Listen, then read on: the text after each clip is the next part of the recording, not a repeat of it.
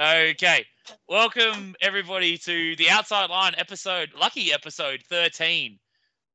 We have a round 4 Drifting SA recap and a special guest today, Mr. Davey, G1, D1, L2, now Judge Clark. How you going, Davey? Good, thank you. How are you guys? Good. And as always, joined by our esteemed co-hosts, Tate Lindstrom and Jackson Snell. Oh, and I'm Ben. Hi. Everyone knows me. Hi, Ben. Hi. Jack, you're still muted, by the way. There we go. Yes. I'm doing this on purpose. Don't worry about me. We're getting Jack in between spates of kid noise because it's school holiday time, everybody. All right, so we'll get into what we do normally when someone is joining us, which is now being a thing pretty much every episode. We'll have a quick chat with Davey, and for everybody that doesn't know, Davey Clark is like triple OG status when it comes to South Australian drifting. Like, he's been around since. I'm not that old. I didn't say you're old. I said you were an OG. Yeah. I'm not calling you model, mate. Yeah. But Davey's been around for ages. I remember it was the first time I made a YouTube comment that got like a bunch of likes, and it was on Stewie's video chasing you around like Old Tailem skid pan. I was like, Davey used smoke screen, it was super effective or something like that. And I was like, got like 20 likes, and I thought I was the sickest dude out. That was the beginning of the clout, was it? Yeah, that's it. But I think that was, you were already LS by that point. Yeah, that was I reckon that was at our wedding, which was when it was first LS. Yeah. So it was a bit of, I don't know what I'm doing. I need to put my foot down, because it went from, a 4A turbo to the LS, which had quite a bit more torque. And it just, baked a lot. Basically, going into a tight section, instead of going down to second, I accidentally went to fourth and kicked the clutch, and it went. And we're doing fourth now. Yeah, so that was pretty cool. Let's wind it right back to the start, because obviously that car's had a lot of history as well. So who is Davey Clark, and why does no one that's under the age of 20 remember you? Where you been? Yeah, and where you been? So we'll start with where you were. So I started, I can't remember when I actually started drifting, probably 2008-ish, I reckon. Straight from 4K K70 to, I had a wagon at one point as well, which was a street car. Jack might remember that, which was the old banana car. And while I was building the other Corolla, it basically, was 4A turbo, started doing events. It was a really basic car, and it had quite a bit of steering lock from a Corolla, which not many people really, I suppose, sort of seen before. What are you doing there? It's just making myself bigger. It's fine. Don't worry about me. It did nothing. So basically, I was just driving like an idiot all the time, seeing what I could do, what the car could do. Loved drifting since high school, it sort of went into, I'll just do a G1 comp, but which was at Malala back in the day for the real young ones. I was like, I'll just try that and just see how it goes, more seat time, whatever. Did pretty terrible at that, and then just kept, progressing, doing more events. I think I did the first Matsuri. That was at Malala. That was pretty cool.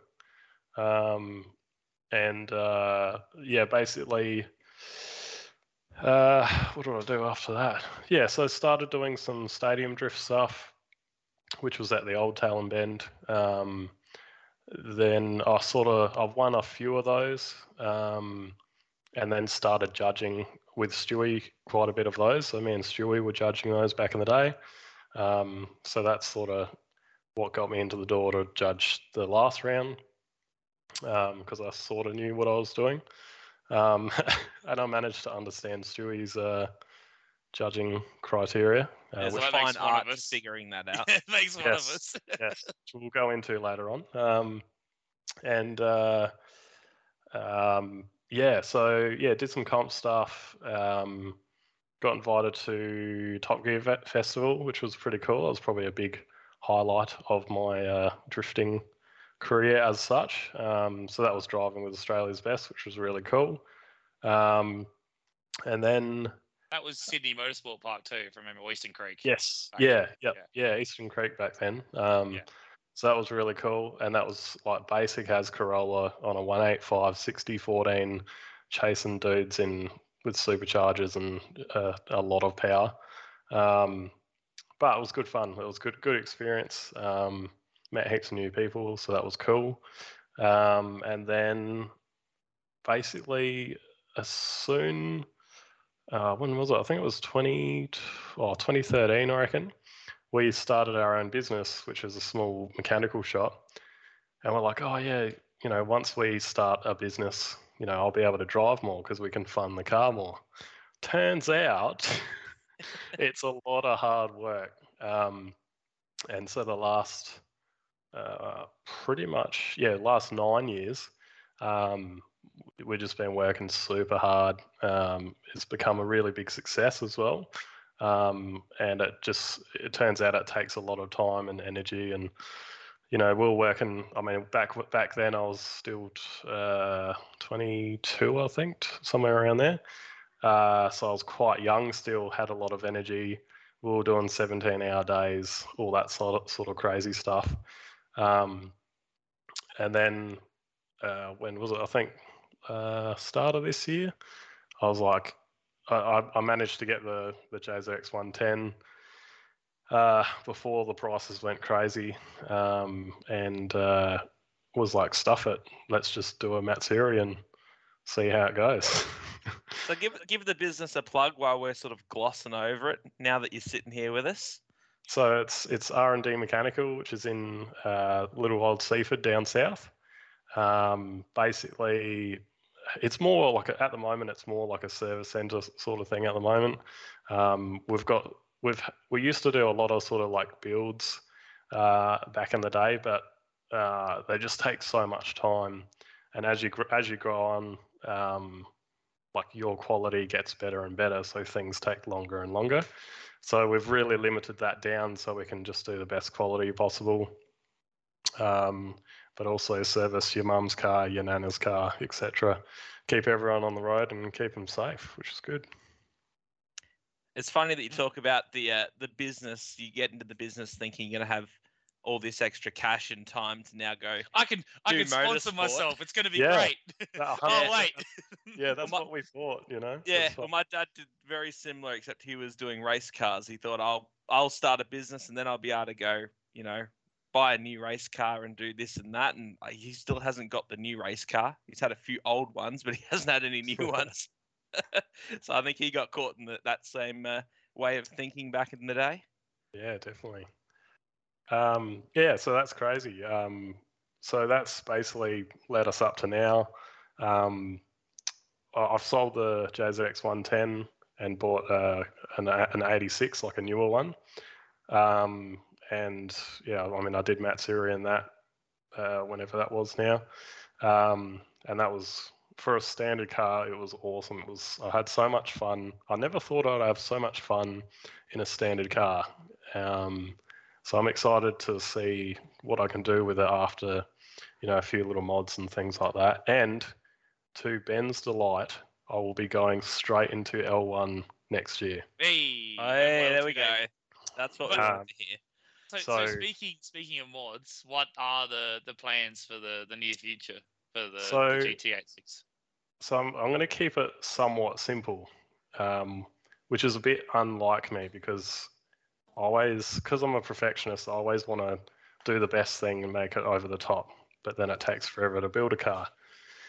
So I'm literally doing turbo kit, which I'm just waiting on the exhaust side of it, coilovers, and a couple of suspension arms, and some wheels, and that's it. And then just straight up drive. it's going to be stock motor still, E85. You can do a flex sensor on the standard ECU, which is pretty cool. So hopefully E85, like if I get 250 kilowatt, that'll be plenty in a little light car like that. Put a cage in it, obviously, so I can do silly things, and I don't get yelled at by Stewie next year. And that'll be good. Yeah, so that should be good fun, I think. I got to say, at Matt Siri, I don't think anyone did more laps than you. Oh, 100%. I think you're on track for every possible second of that gate being open. And I was extremely lucky because it rained that Friday night. I didn't realize how many tyres I'd go through, so I brought 2 pairs of scrappies and 4 brand new tyres. So I'm probably on my 5th lap or so. I actually popped a tyre halfway through the bowl in the wet. That was a scary moment. Didn't crash. And then basically I think I put a newer set on, and near the end of the night, it actually, I think they opened it up to both groups because like there's a lot of people were dropping off and things like that. So I was just lap after lap after lap, which was amazing. And it worked out quite well because I was able to gain quite a bit of speed to get into turn 1. And I also found out that night that when there's lots of rubber on the wall line, it's quite slippery in the wet, even in a car with no power. And I thought there was actually oil down or something.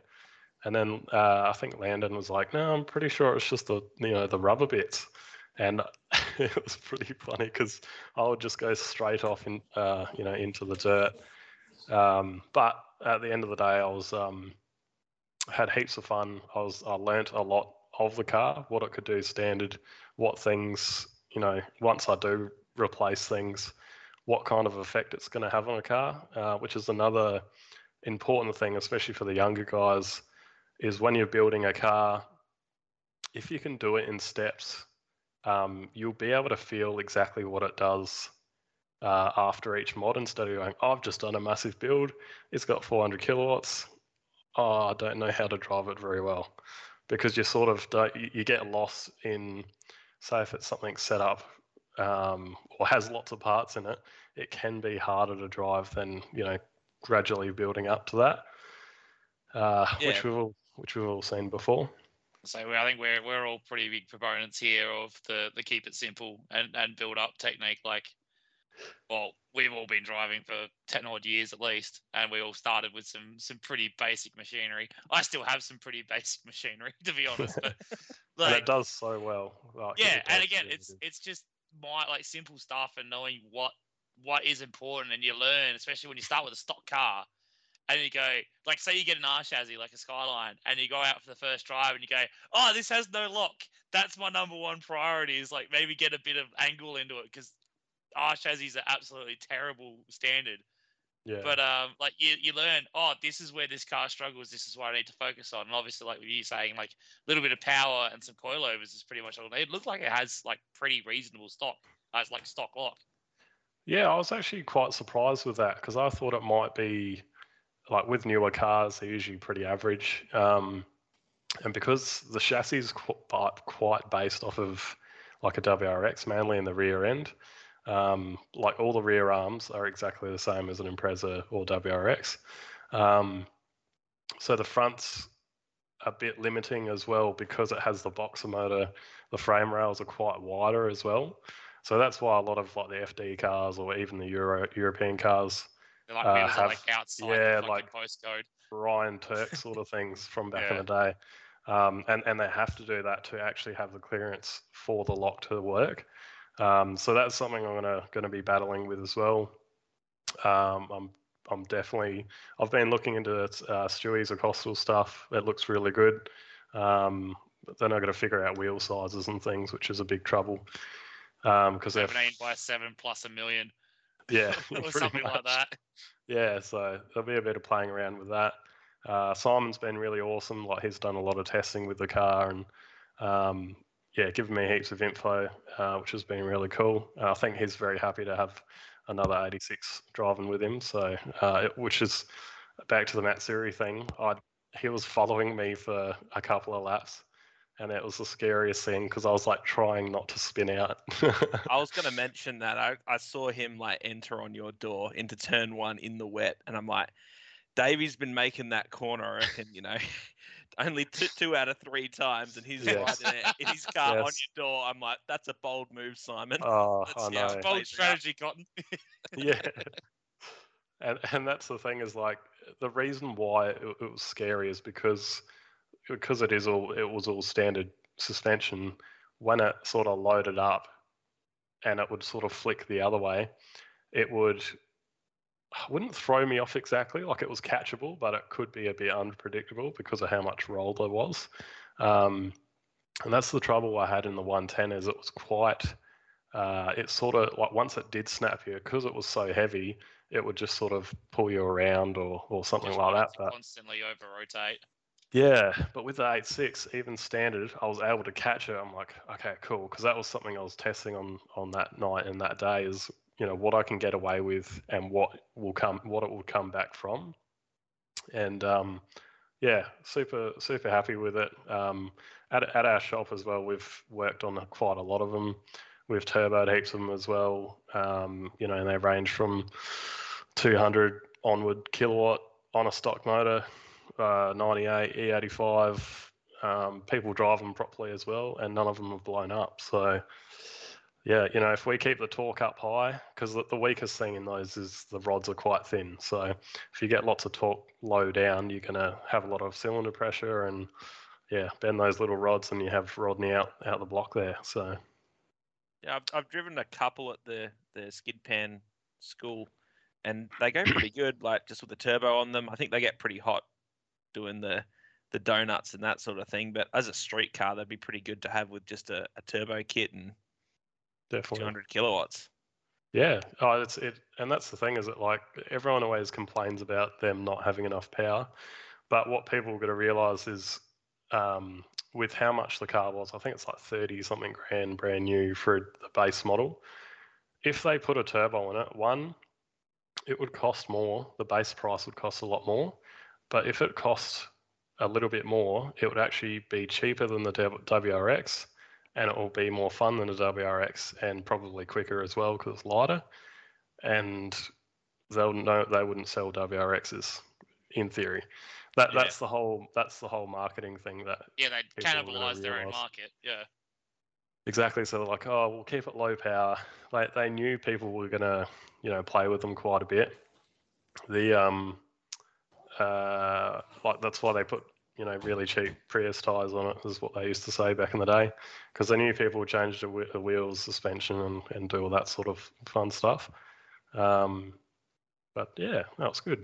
I guess they are sort of like a newer rear-wheel drive vehicle that, with P-plate laws and all that sort of thing these days. It was still a car that was, aimed towards younger people, because you see a lot of young kids on the street in them, and then like you said, Davey, like modding them in their own way. Yeah, 100%. And that's another thing why I had to get rid of the 110 is I think I scraped every panel that you could that was unboltable. But if I put something into the doors or the rear quarters, like they are, as Jack would know, they are so hard to find parts for. I haven't taken mine to the track yet. Exactly, very good idea. So that's why I had to make that decision in, to either find something else or try and build the 110. But with my driving style, it's quite aggressive. Obviously coming from a Corolla, it's quite light. Quick flicks, things like that. That's my sort of driving style. And so going into the 86, like these days, Sylvias and Skylines and anything us older guys grew up with is getting really hard to find bits for, or they're stupidly expensive. And I always say to people, like, I feel sorry for the younger generation, who grew up going, oh, I'm going to get one of those old S15s, and then they look at them now and they're fairly thrashed, and they're like 30 grand. Yeah. Um, Long which gone is are a the bit days scary. of the 2 to 5 grand import. Like, Yep. 100%. yeah. Oh yeah, NAS 13, 2.5 grand. Oh man, it's SR Auto. Nah, that's gross. Yeah. I'll pass on that. And now you're like, oh yeah, Yeah. that's like a 20 grand car now. Nowadays, NA32 autos going for like 15 grand, and then nuggets. Crazy. Yeah, the Crazy. $1,500 turbo S13 that I bought manual is looking real good these days. Heck. Yeah. So with going back to the KE, so you had that Yep. 4-age with the it was a supercharged engine, but you had a turbocharger on it. Yep. And then you went to the LS. How did that change the car? What dynamics changed there? It was it was pretty good actually, because we were weighing up a lot of options. We're like, what's an LS weigh versus an SR, for example? And it was a pretty, like, once you add turbo stuff, intercooler stuff, the weights are pretty, like, they were a lot closer than what I thought they would be. And then, at that time as well, there was like, what engine can we put in that isn't going to make the front too heavy? With the LS being alloy, block alloy heads. We were looking at 1UZ stuff as well. That had been done a few times. Even back then, they were pretty pricey to get bits for. But yeah, they sound cool because they're, an overhead cam thing. But getting parts for those was pretty expensive. And not complicated for doing a quick fix at the track. But then if you look at an LS, like, it has one cam, it has push rods, it has, like, to get a head off of one of those is pretty easy. Yep, I figured that out. Yeah. Piston tops maybe not so good. Yeah. Cylinder walls. That was not nice. And basically all it was, so when we decided to do the LS, it was, there's a lot of aftermarket support for the LS. Back in the day, there wasn't much aftermarket support for like a 1UZ or something like that.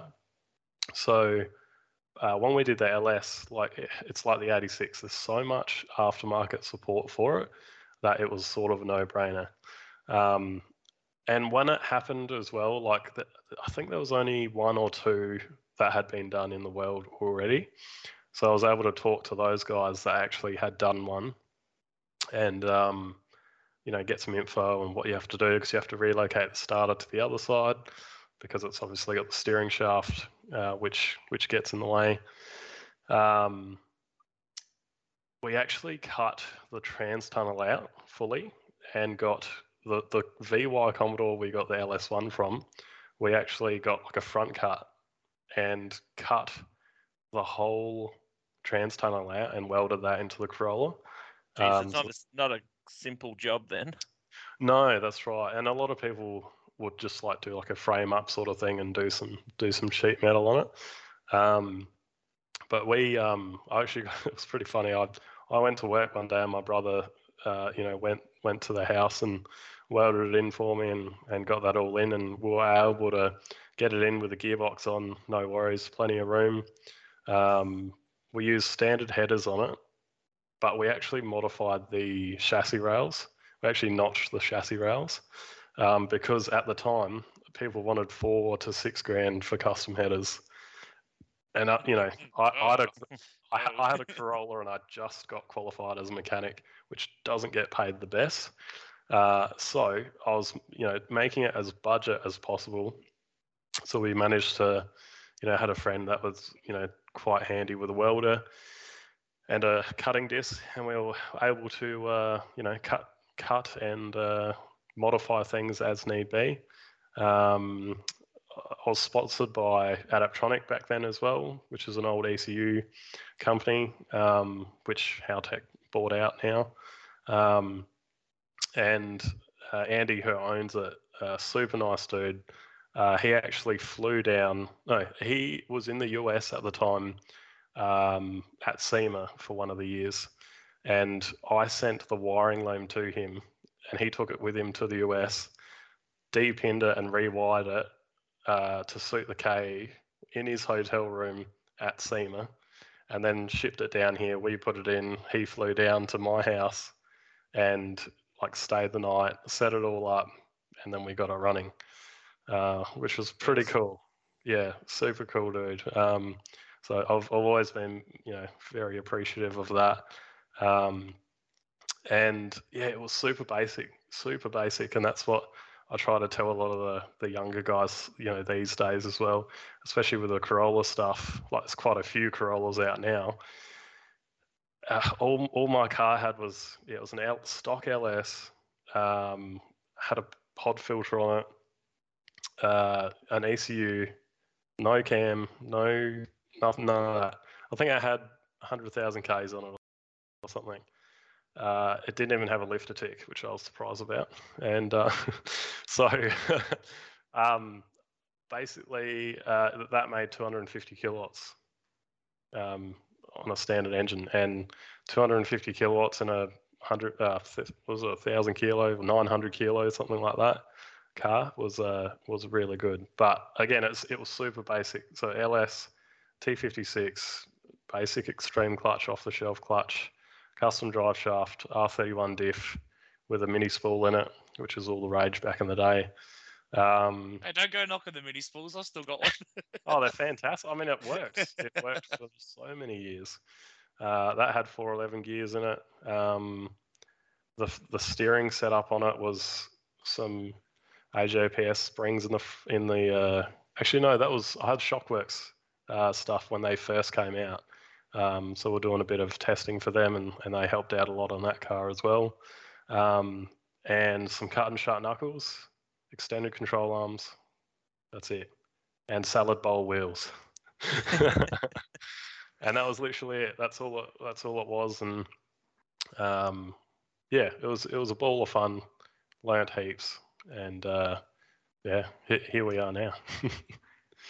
So how was it getting back into to judging after all these years, from the Stadium Drift days, obviously judging with Stewie, and now back judging kind With of with Stewie? Yeah, You've gone a long way. 10 yeah, years or whatever it is. Yeah, that's right. I mean, him doing the scoring. He was loving it there as well, which is cool. So it was cool to work with him again, and with CC and Sam as well.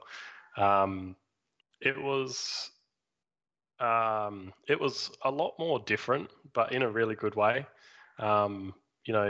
Stewie's system on how he's done it, he's done a really good job just on the spreadsheet side of things. Like you punch a few numbers in and it automatically works it out, and on his computer he's got the whole scoring thing, and it puts the next person's name in there for the next battles.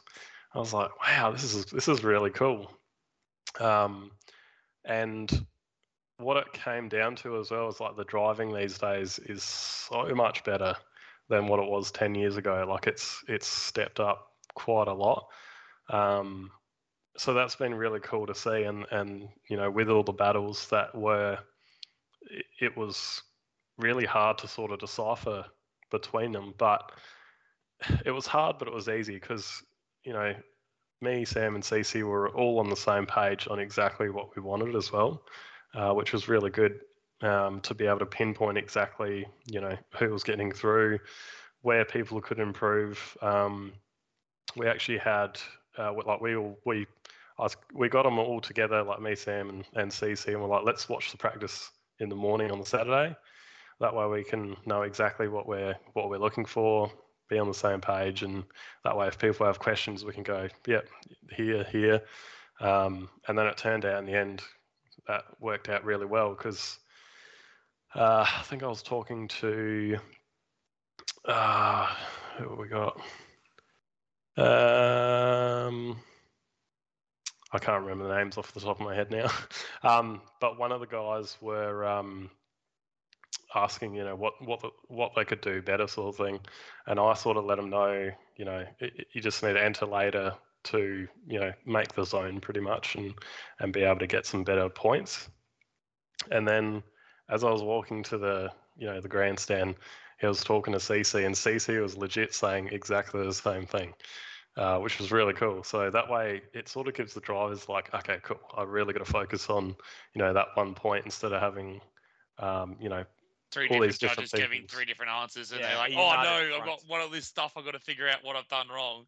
Yeah, 100%, and that can be sort of confusing in a way because, especially because when I did round 3, what you can see up high versus what you can see in the car is two totally different things. And because there's no line there as such, you've got to sort of guess where it was because it got, rubbed out pretty quick. But we could see it. I was guesstimating. Every time I'm coming down that straight, I'm going, where did I enter last time? And I come towards it like, I think it's here. And you enter it and you're like, oh, no, too late or too early. And you can't see the chalk mark that they've got. You just feel the bumps. If the bumps are too bad, you're like, I think I went a little wide here. Look, I'll tell you where you can't see anything. That's the bloody commentary box halfway down the straight. Yeah.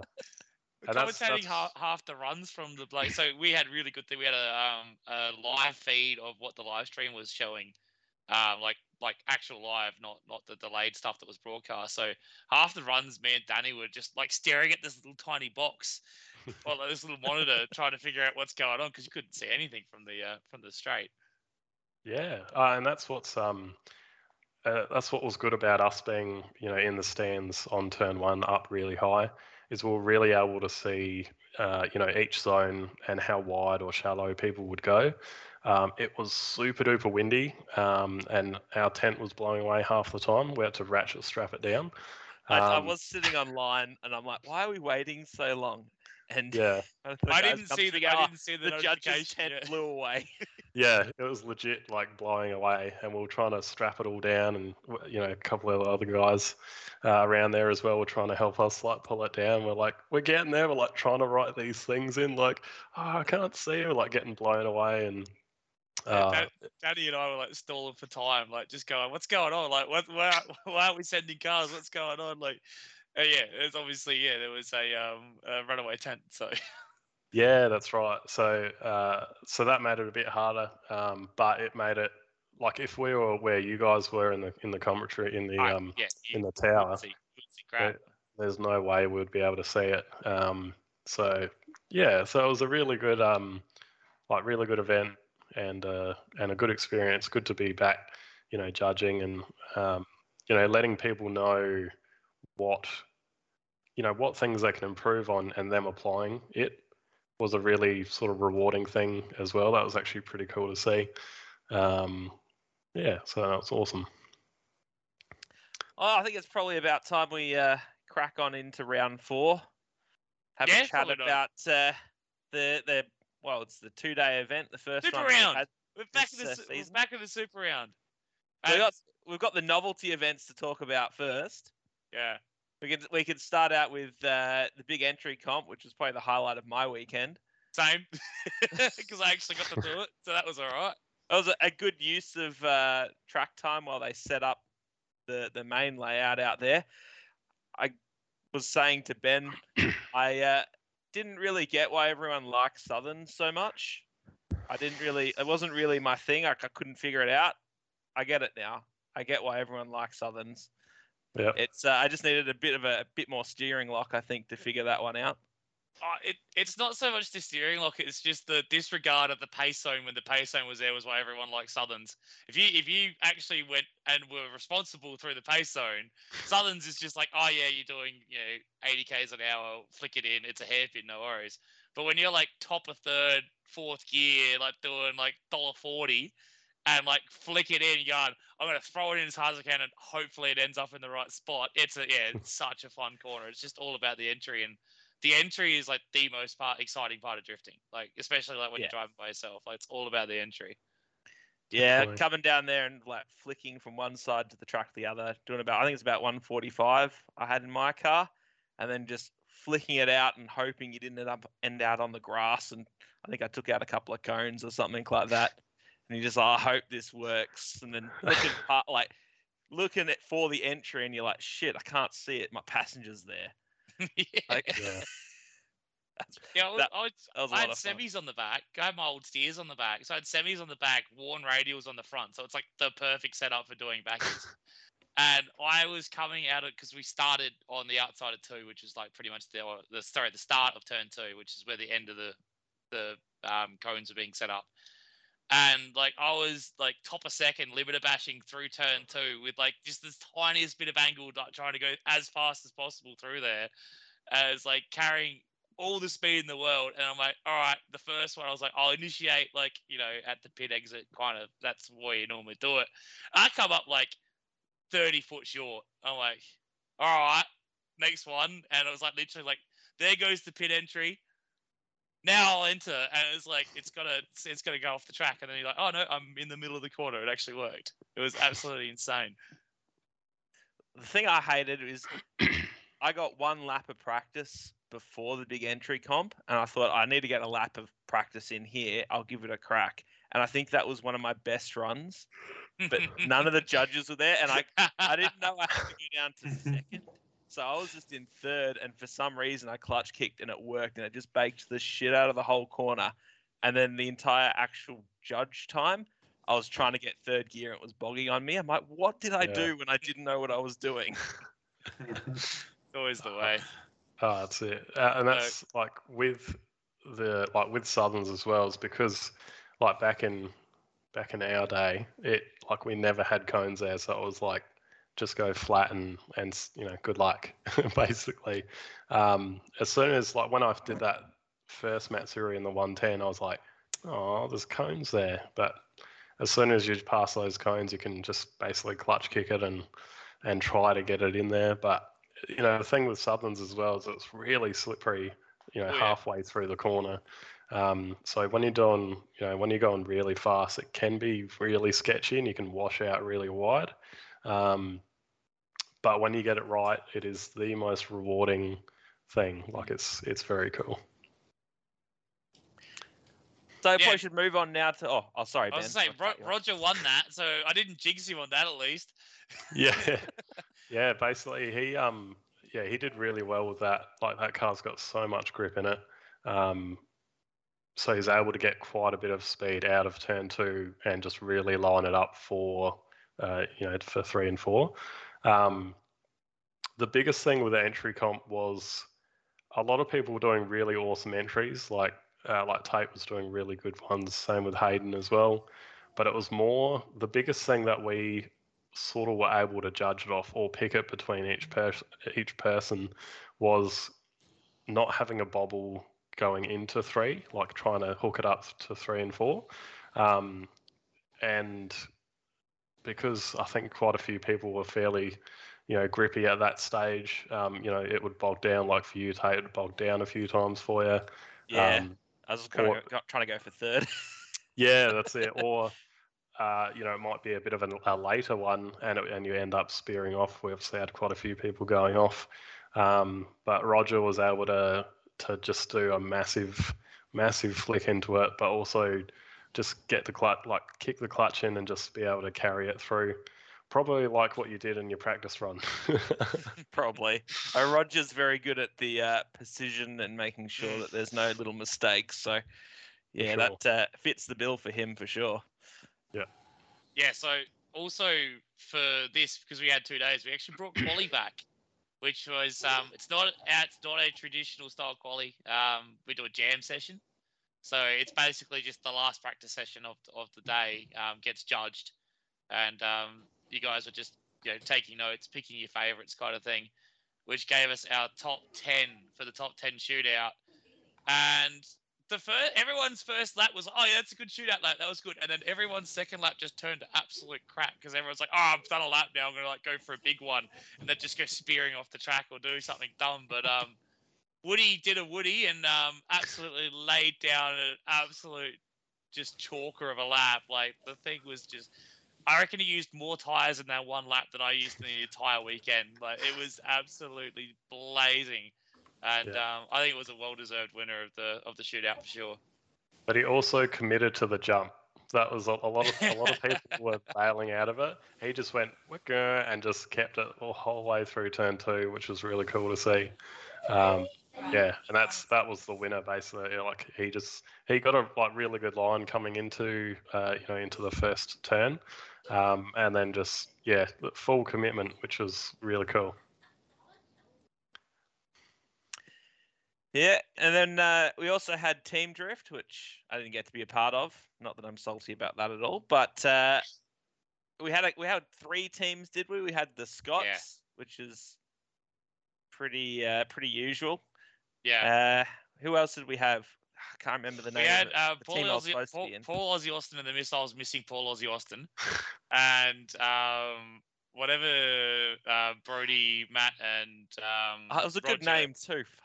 Oh, I can't remember it now either. Isn't it on the Drifting it was SA thing? It was like the regatta or something. I don't call it. Oh, because we got copyright struck by the yacht club or yacht club. Sorry, no, there's no the because we called them that. But yeah, it was a little bit Variety anticlimactic. Thrash. Yeah, Variety Crash was it? No, Variety Thrash. Oh, Variety Thrash.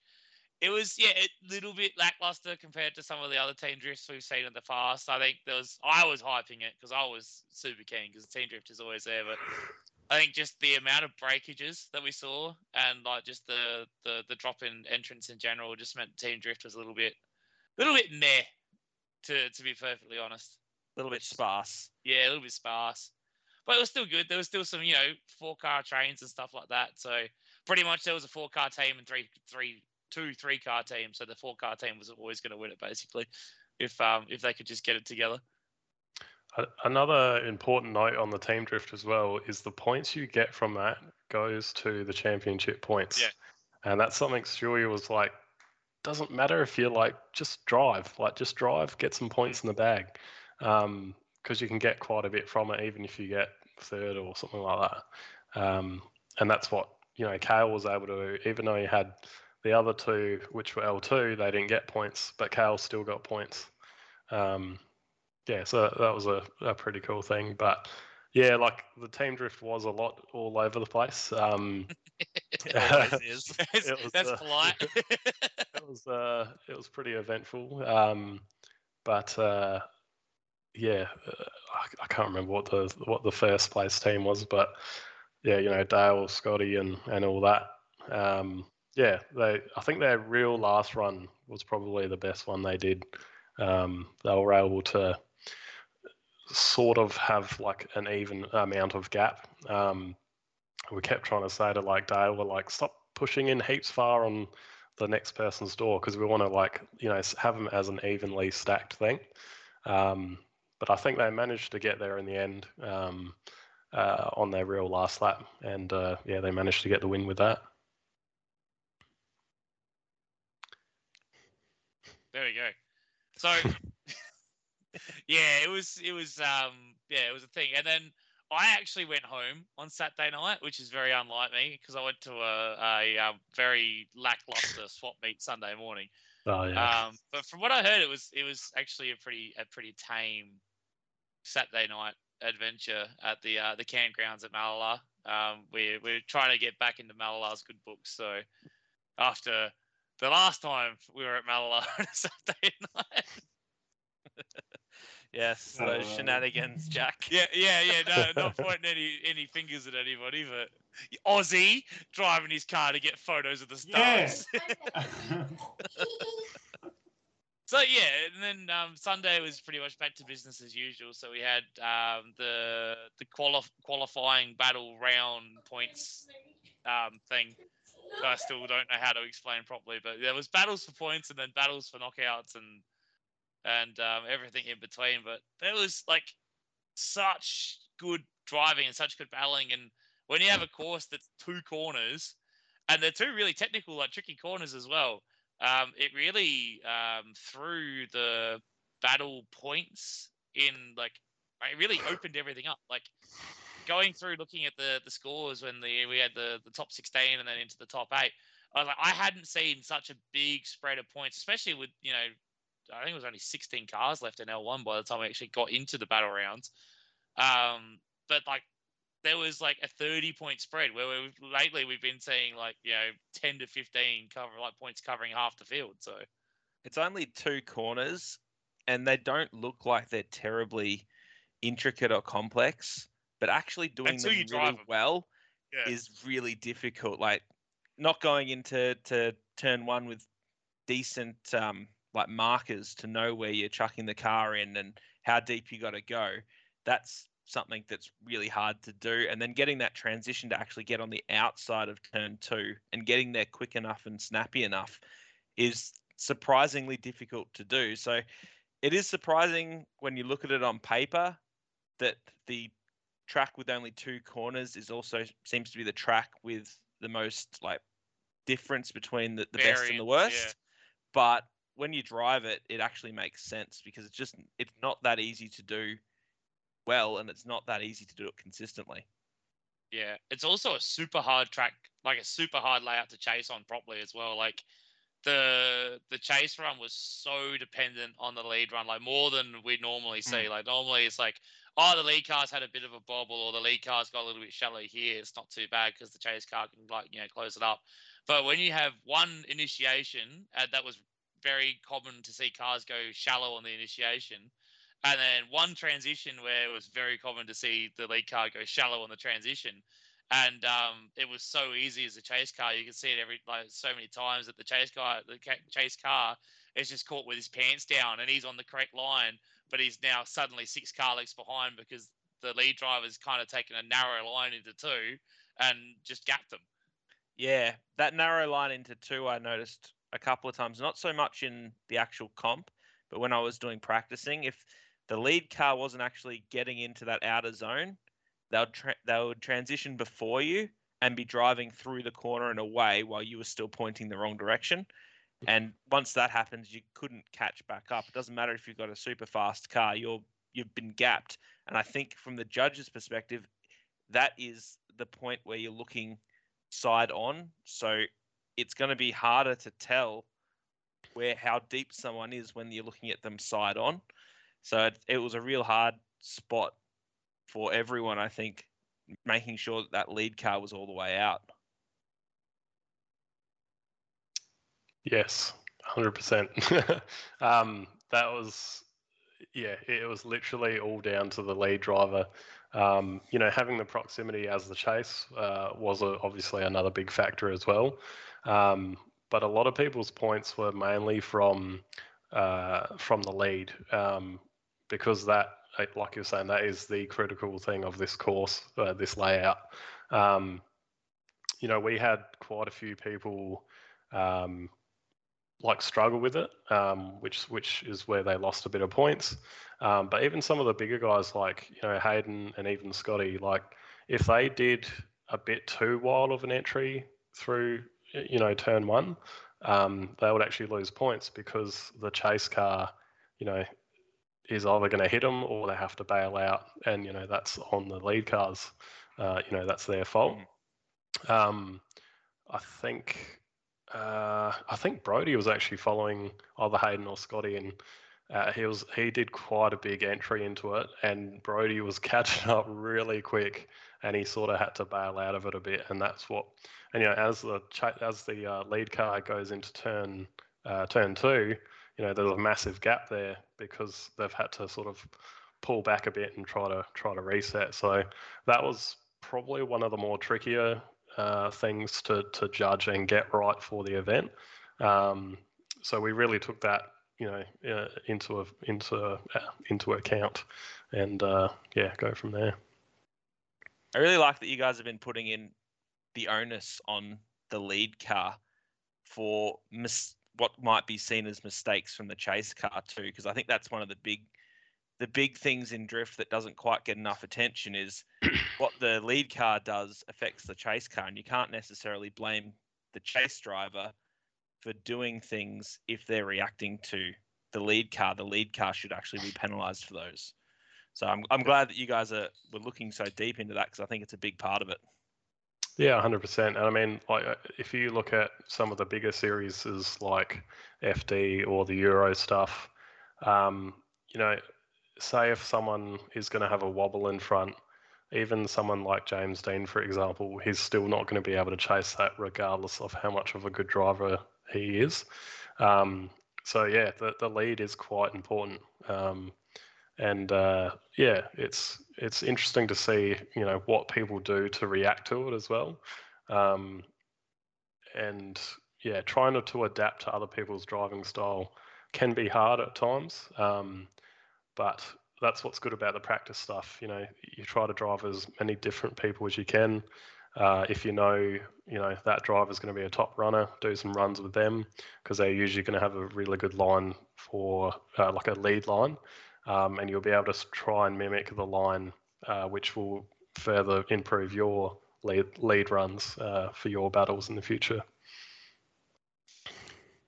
So I just got having a look at the podiums here. So we had L2, had Jonathan Benz. We had in third place Patrick. I'm not going to say his surname. Prokopowicz. Prokopowicz. I got it sent to me phonetically as 3 words. So it's Prokopowicz. And now I can say it like 80% of the time. That's a good hit rate for me because I get normal names wrong. So Patrick got second, and then Harry leading out L2. Yeah, so it's been the Harry and Patrick show this season for L2. So I think Patrick didn't come to the first round from memory. No.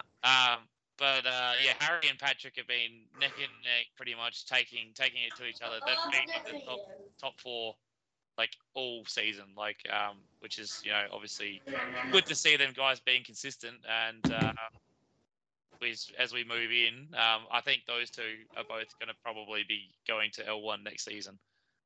I have a feeling. This is probably a good question for you, Davey. How close is the top of L2, say Harry or Patrick, to L1?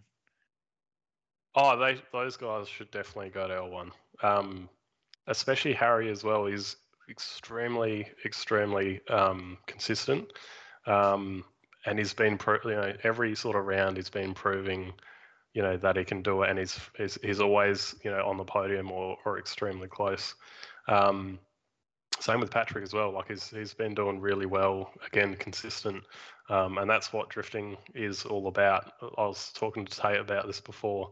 It's consistency is key to progressing, and there's you have quite a few rounds to be able to get to the final, but it takes a lot of hard work to get there and a lot of consistent work too.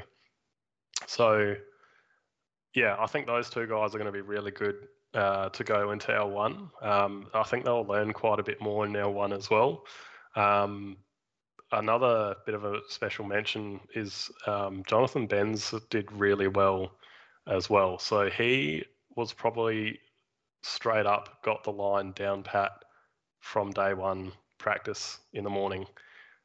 The L2 guys were struggling quite a lot because they were entering quite a bit earlier. They would fall short or even fall onto the normal turn 1 line into 2.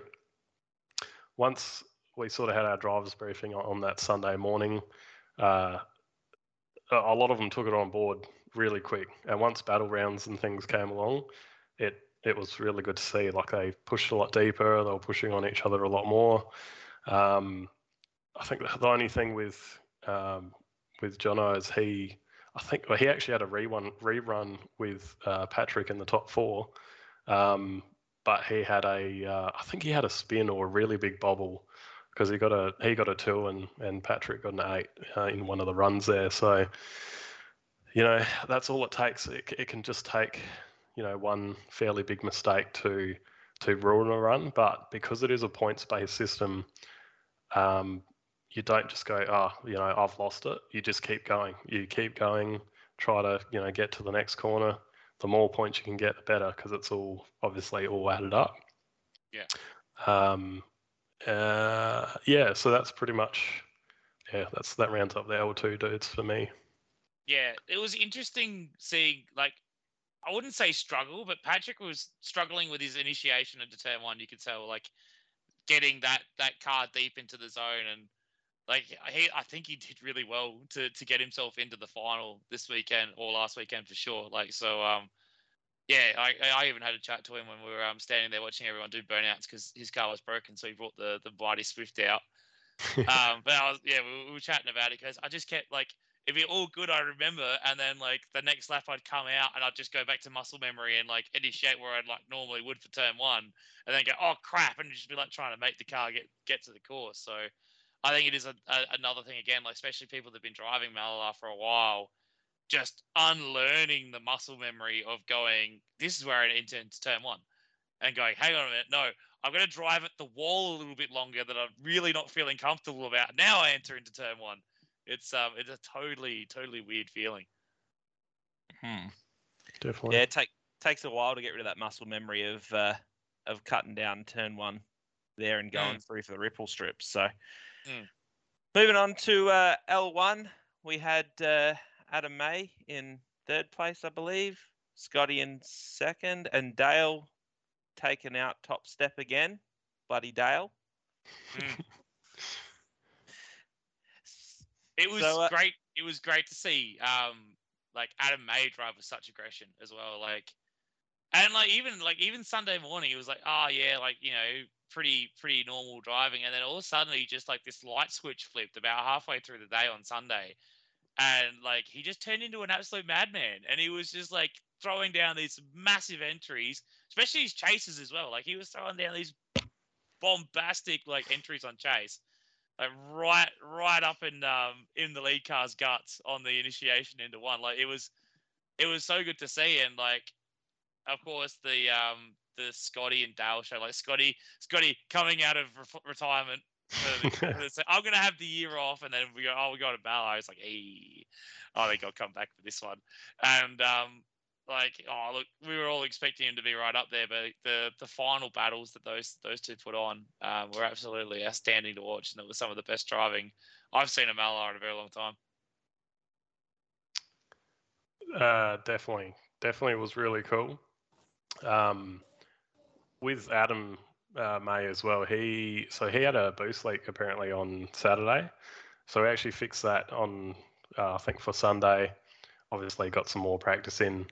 When he was against Woody, he actually got a 10 out of 10 from me on one of his runs. I think with the other guys it was the same as well, which is like, yeah, like you said, it was like a light switch, and he was an absolute demon. So that was really cool to see. And just trying to see who else. You know, there's a couple of other people that got some really good scores as well. Like Roger got a 10 as well, and so did Kelly. Actually did really well when the car was working. Special mention to her because once the car was working, she got the line perfect and got some really good scores when the car was behaving. You know, Scotty and Dale, like absolute machines. It was so good to see. Well, Scott's, you know, doors had rubber marks on it, no dents, rubber marks. So he wasn't hitting him. It was just precision driving. And to break those two up, there were so many reruns because of basically one guy would make this tiniest mistake, and then when they swapped, he made exactly the same mistake in exactly the same spot. So that's why there was, you know, actual. Let's have a look here. Yeah, like, you know, 5-5s, so then it's rerun. So, and then, you know, trying to decide the final piece was, I think Dale actually was able to sort of pull away a bit, but also get the line 100% perfect every single run. And that's what got him to win. But it was awesome to see. It was really good to see. Another good thing as well is, you know, after every run, they'll get out, high five, give each other hugs as well. Like that to me, that's just awesome to see as well. Yeah, it was really cool. Yeah, it's just like the community, like the spirit. Like they're not out there to win. Oh, they are out there to win. But like they're out there enjoying the day, having fun. Like they're not like, ah, shit, like he got on me and he did this and that. It's like, yeah, fuck yeah, he got on me. Like we had a good run and like we put on a show. And those two put on a show like every time. Sometimes Dale's a bit boring. I'll go back to that one again. I think me calling him out, saying he was boring. I think it was like top 8. He really stepped up after that. Good on you, Dale. Proud of you.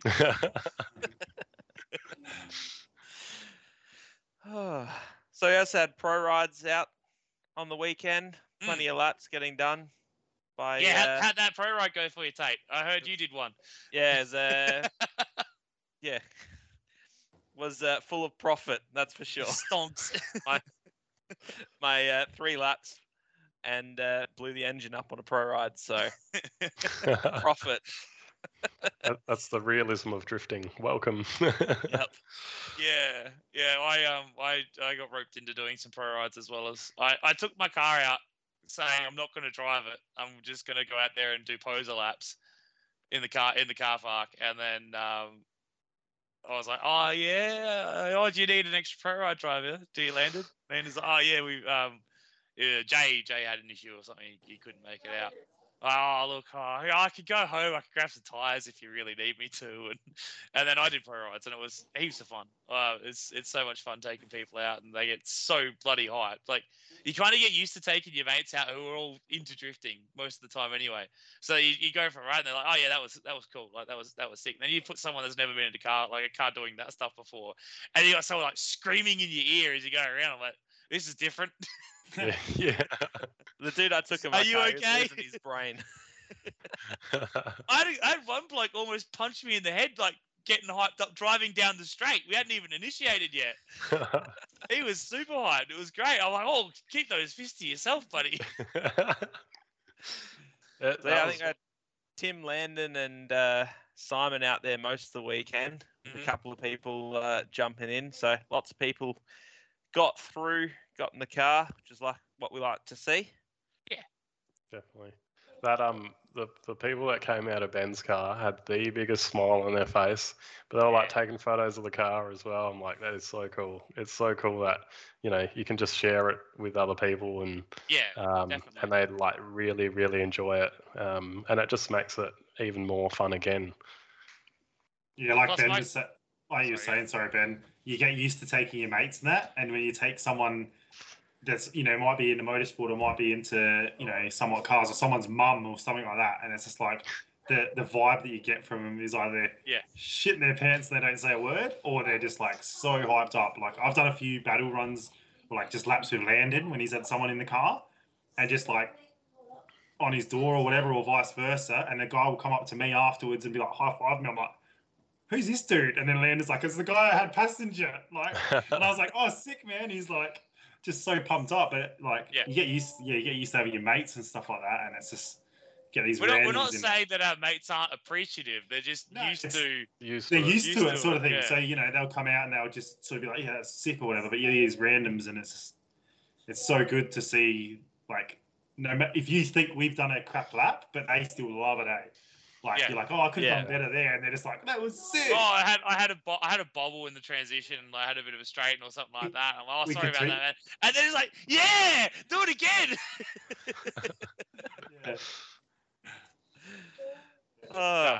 If you want a pro ride, go. There's an Instagram page now. It's like SA Drifting Pro Rides. There's also a Facebook page. Basically, at any big event now. I don't know if it's going to be a thing at Locktoberfest. I think it will be. I'm not 100% sure.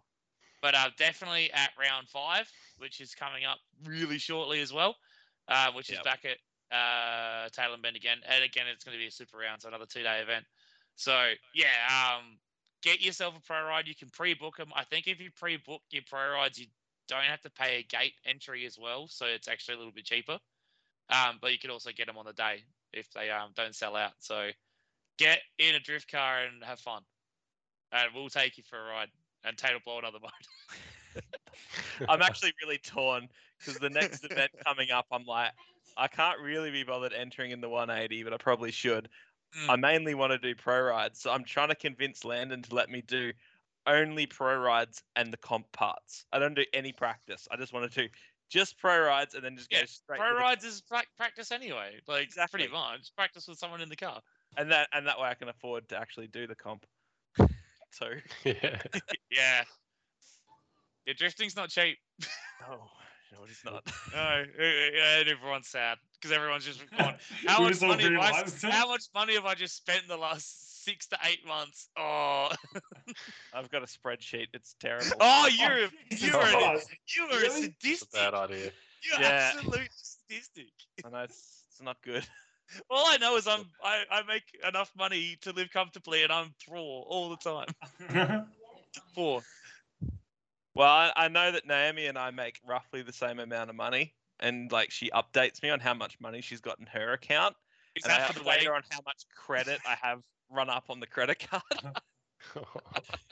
So it's not good. Perfect. So what do we got here? One more thoughts on generally how the event ran. I think this one ran really very smoothly. Renee got a bit hyped a couple of times and got all the L1 drivers there very early. So I we had could a good hear chat. Renee on the PA from Yeah. halfway down the straight, and she was only on the pit PA. Like it was the sound carried. Yeah, I'm pretty sure she burst my eardrums because I was standing near one of those speakers when she made an announcement.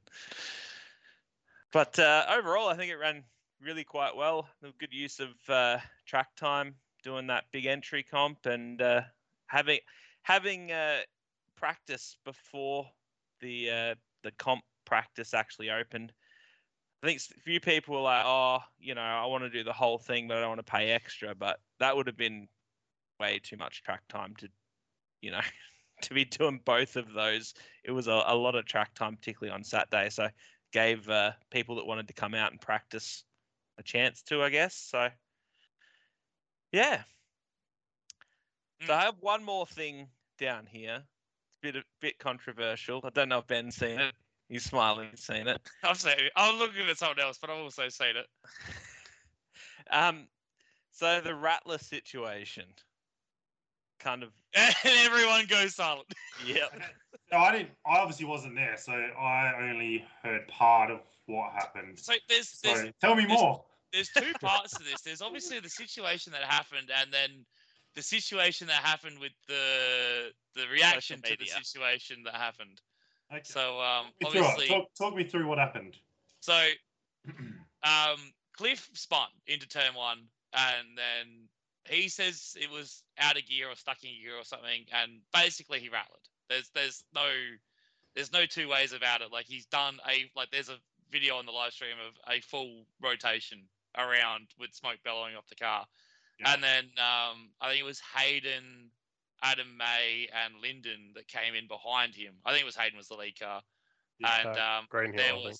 there was a pretty substantial contact between Lyndon and Adam because of the situation with the smoke, with everyone just obviously getting blinded and not knowing what was going on. So And not knowing where Cliff was. yeah, and from the camera on the outside from the live stream, you can see Cliff rolling backwards out of the smoke, but like he's also then rolled from the inside of the track onto the line technically, and yeah, it was messy, and it was always going to be messy. But and then obviously, Rattler is basically the biggest no you can do in drifting, other than driving backwards on a track into someone head on. I guess we should cover off what a Rattler is. Yeah, so Rattler is it's synonymous with a green BA Falcon that was the Rattler Motorsport car that came over from New Zealand for World Time Attack 2015? A while back. Something like that. 2016? I think it was earlier than that, I reckon. Maybe? Yeah, it was Anyway. like 2013. It was Something like that. Yeah, it's crazy. Yeah. It rode off rode off one of Australia's most well-known drift cars, which was Bo Yates' A86, and as well as CC's Safiro. Yeah. So he Freshly basically built. came down the The hill in straight. the Sydney South Circuit.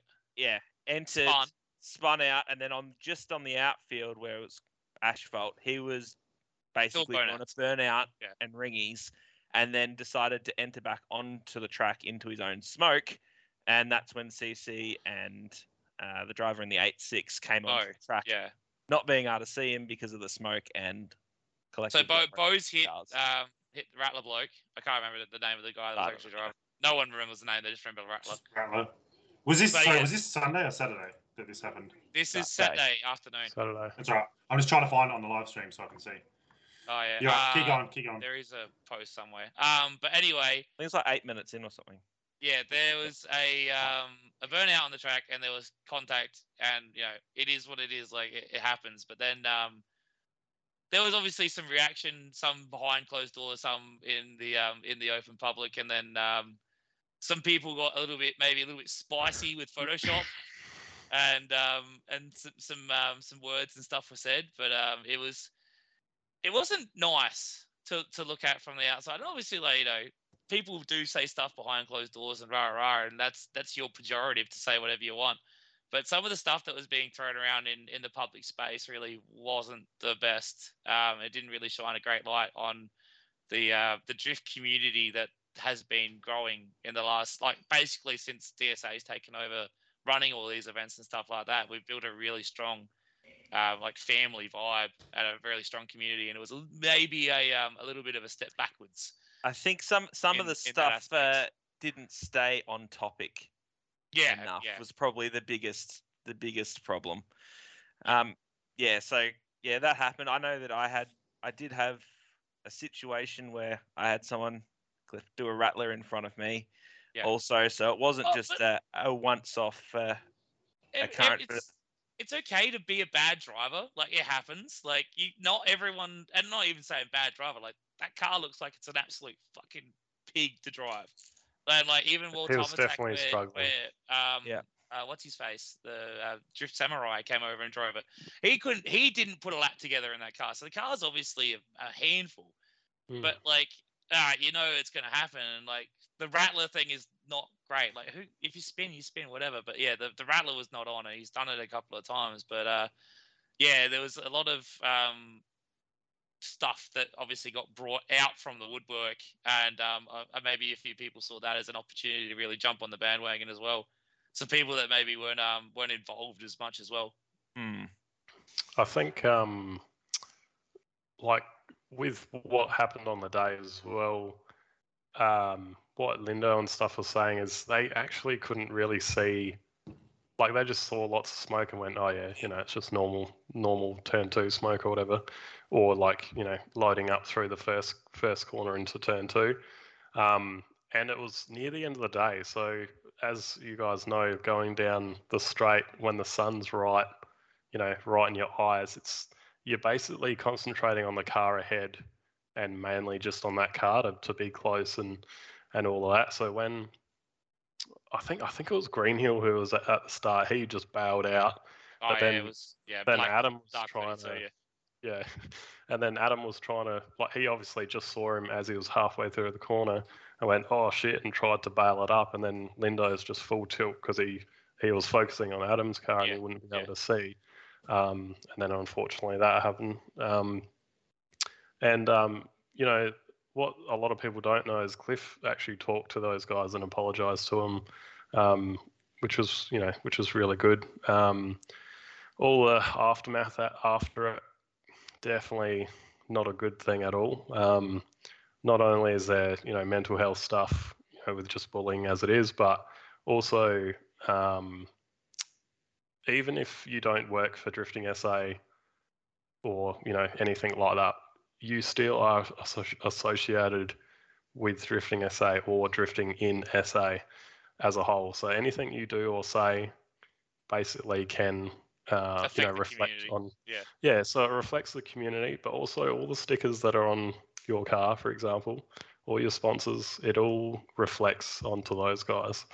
I don't know if it's the old man coming out of me and realizing that now, but obviously when you're younger, you sort of can go a bit too far, I suppose. Definitely not cool to see, but I suppose we just move forward from it and keep it as a family. Yeah, I mean there's positives and negatives to take out of that. Some of the positives are that it's good to see that SA Drift as a whole says no, that's not a good thing to do. as in doing the Rattlers on track. That everyone was all over that. No one was defending that is a good thing to do. Yeah. So at least that part, everyone's on the same page, and the community does try to do a bit of its own self-policing. Yeah, But in this case, it went too far with it. But also we had the self-policing of the community went too far as well, and we had multiple posts come up going, hey, boys, like, maybe we should settle this down and nip this in the bud. And I think that was probably one of the factors that stopped it from blowing up to something that could have been much bigger than it was.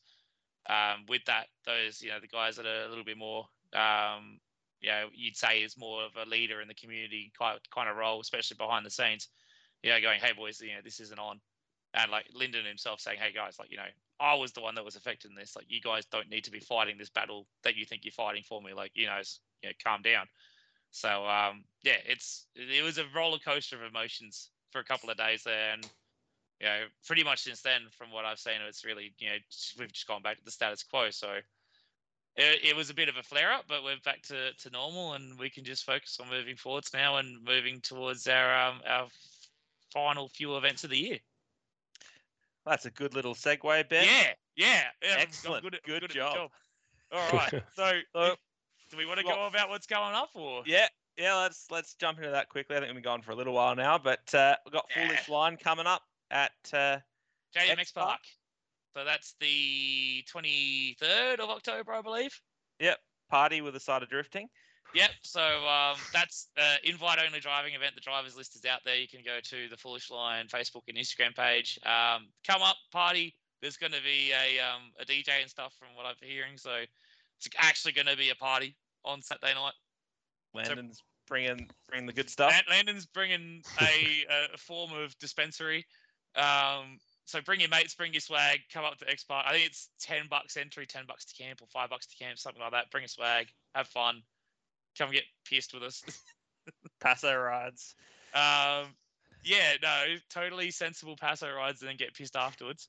And then we have Ladies' Day coming up at Malalar Skid Pan 16th of October. Yeah, very good. So that's not far away at all. That's like 3 weeks away. So again, Glitter Gang that we're talking to on the last episode. Yeah, the Glitter Gang. So if you want to go out there and go have a watch some drifting, bring your missus out, go, hey, this is what drifting is. And maybe don't do that because then she'll know how much it costs. And then she might do in two and you'll both be and then you're double the trouble.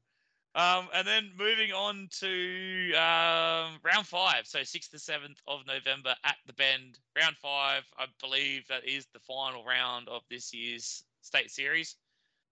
So once again, there'll be a drift school as well on Skid Pan on the Saturday. So Saturday morning, Skid Pan drift school, Skid Pan in the Arvo, open track Saturday night, comp on Sunday. So that should be pretty good. And I think even Locktoberfest on 20th and 21st. Yeah, bang on, Tay. I'm looking at the dates. I put it up on Instagram. 20th and 21st of November. There you go, Locktoberfest. So Lockvemberfest because it's not in October anymore. So 2 days, open track, Matsuri style drifting at the Bend. I will be there with bells on if I don't break my car at Foolish Line. Same. Yeah, basically, I'll put the cage back in so I can come party with the big boys and do the fast layouts with the fast boys. And come out. We'll do hopefully be some pro rides and stuff like that. Much more like party atmosphere again. Not so much all serious cop stuff. Just open track thrashing. Lots of passenger rides, stuff like that. And I reckon that's a pretty good way to cap the year off. If you want to keep up to date with over there. I've changed the camera. It used to be over there. Now it's over here. Keep up to date with everything going on with Drifting NSA. Follow Drifting SA on Facebook or Instagram. That's probably the best way to keep up with what's going on with that. You can follow us on Facebook at The Outside Line.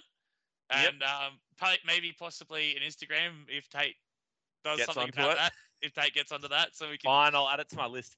So we can shit post in multiple forms. We got to do more shit posting because at the moment it's just mainly podcasting. Mainly we need a good shit posting balance.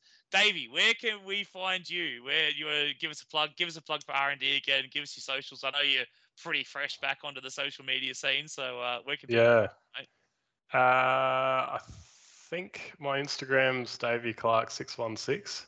It is, because I tagged you in a post before. You haven't shared it. You don't know how to use Instagram. Oh, I'm so bad with it. I'm definitely old. And then R&D Mechanical on. I don't think we don't even bother posting on Facebook anymore because we're so busy. And as soon as we do, we get flat out. So All right, just go to Seaford and knock on their door. pretty much, yeah. Yeah. All right, very good. Tate, give us the plugs. Where can people find you? Instagram, One Arm Bandit 73. YouTube, One Arm Bandit. I think that's it. There's been a rebranding. There has. Keep up to date with the vlogs. I enjoyed you shitting your pants, leaving cars and coffee when the cop drove past. Yeah, that was fun. Amy told me to do a burnout. I'm like, I don't think this is the time, honey. Time not and right place. What about yourself, Jack? It's Jackson Snell on Instagram. He hasn't got Facebook. No more Facebook. No Facebook. Stop sending me friend requests on Facebook unless I actually know you. Okay, you don't do the add friend unfollow? No, I do the. You've sent me a friend request. Oh, it's just lots of Commodore, like V6 Commodores in your profile pictures. I'll just ignore that one. Instagram at Bogenzoku. There's the Team Perhaps now as well. That's a thing. And go do that stuff. And follow us on Instagram when we do it eventually. So, Davey, round 5, Yes. are you driving or are you judging? So, announcement, I'm not driving. I was going to sort of do like the last leg of L2 if my car was going to be ready, which it might be, but I'm actually going to sit it out and judge this one as well. Yes. And that will sort of give me a good understanding of the Talem's layout as well, because we're doing reverse layout, I believe. So it'll be good to get some. Yeah, so it's going to be interesting to see. I'm going to learn heaps, like even at Malalar, learn heaps just on how the judging worked, and all of Stewie's mastermind are behind it all. So it'll be cool to learn some more, and hopefully, if the car goes well, hopefully go full tilt into L1 next year, which will be good fun. Sweet as. Well, I reckon, lads, we're probably about an hour and a half deep now, so yeah, it's been a nice long one. Chance to call it. Thanks for all popping on, and we'll see everyone. Foolish Line Day maybe? Yeah, I reckon you're doing Foolish Line, aren't you, Tate? Yeah. Yeah. I got invited this year. Nice. Yeah, you're one of the cool kids now, Tate. I know. Are you bringing the 180 up, or? Yeah, well, I don't have anything else to drive. Ah, very good. Very good. That's going to be fun. All right. See you, lads. See you on the next one. Thanks, guys. Bye-bye. See ya. You can stop now, Will. Press the stop button. Press the stop button, Will.